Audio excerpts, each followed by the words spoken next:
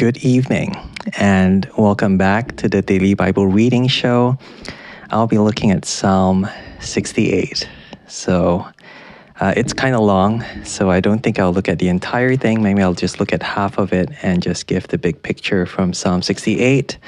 But this is how it begins. For the director of music, of David, a psalm and a song. Verse 1, May God arise. May his enemies be scattered. May his foes flee before him. As smoke is blown away by the wind, may you blow them away, his enemies. As wax melts before the fire, may the wicked perish before God.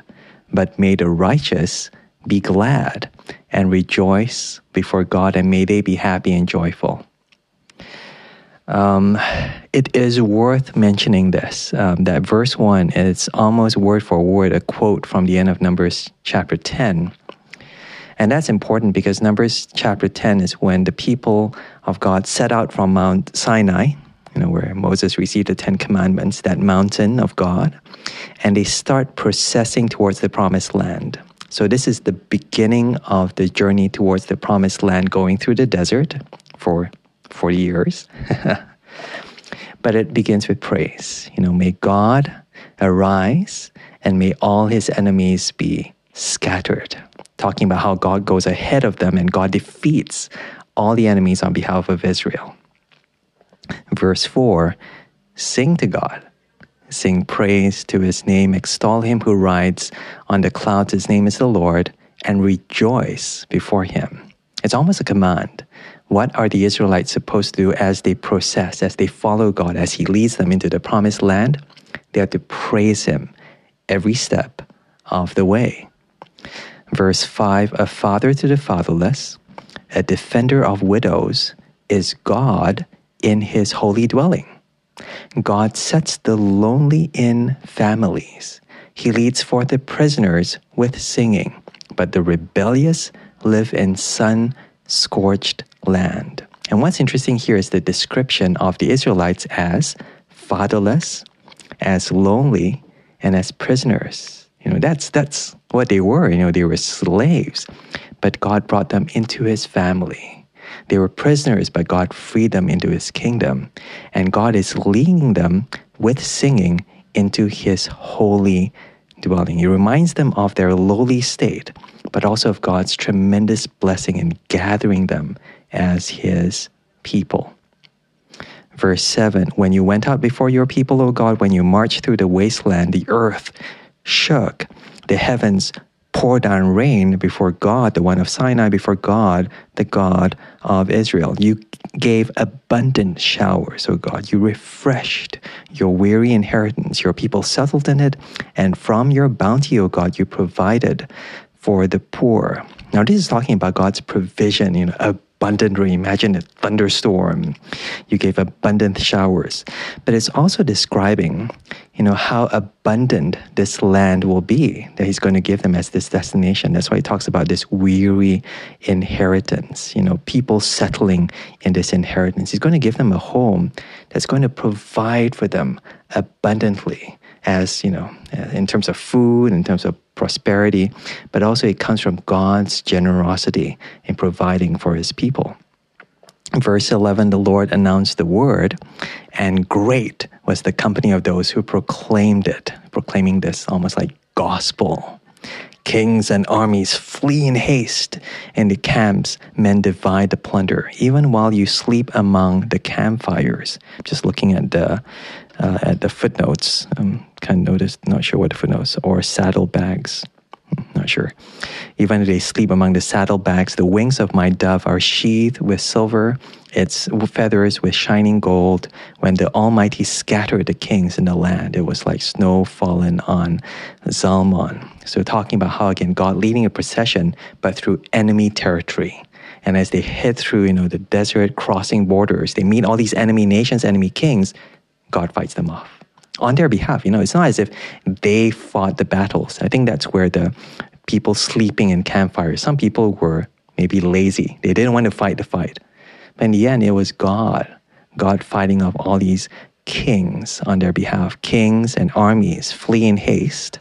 And then verse 14, the Almighty scattered the kings. But it does say an important role that we are supposed to do as God's people. It's not so much the fighting, but the proclaiming. In verse 11, the Lord announced the word, and the great company, we proclaimed that word. We proclaim that God is our king. And it's almost as if God uses that word to then defeat his enemies. Again, a foreshadowing of that gospel.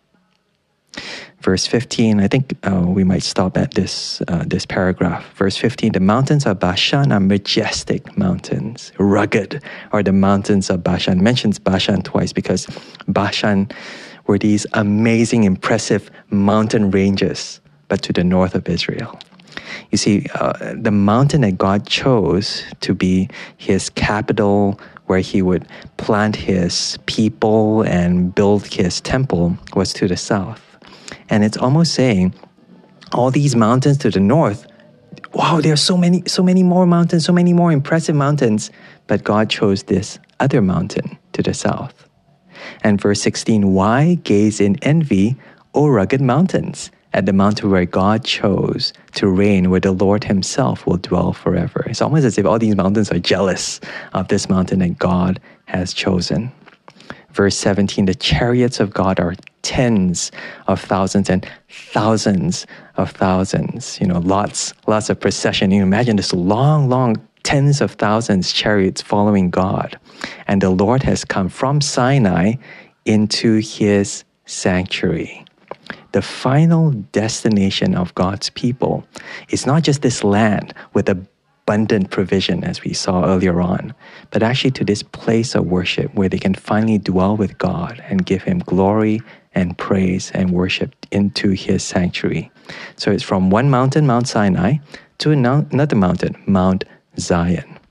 Verse 18, when you ascended on high, going up this mountain, you led captives in your train, and you received gifts from men, even from the rebellious, that you, O Lord God, might dwell there. Now, those of you who know your New Testaments will find this very familiar because Paul quotes this in Ephesians chapter 4 and verse 7. When he ascended on high, he led captives in his train and gave gifts to men. Here, talking about Jesus. His ascension not to a mountain, but ascension from the cross when he rose from the dead. And here it's talking about how Jesus, when he ascended, he gave these gifts of these men.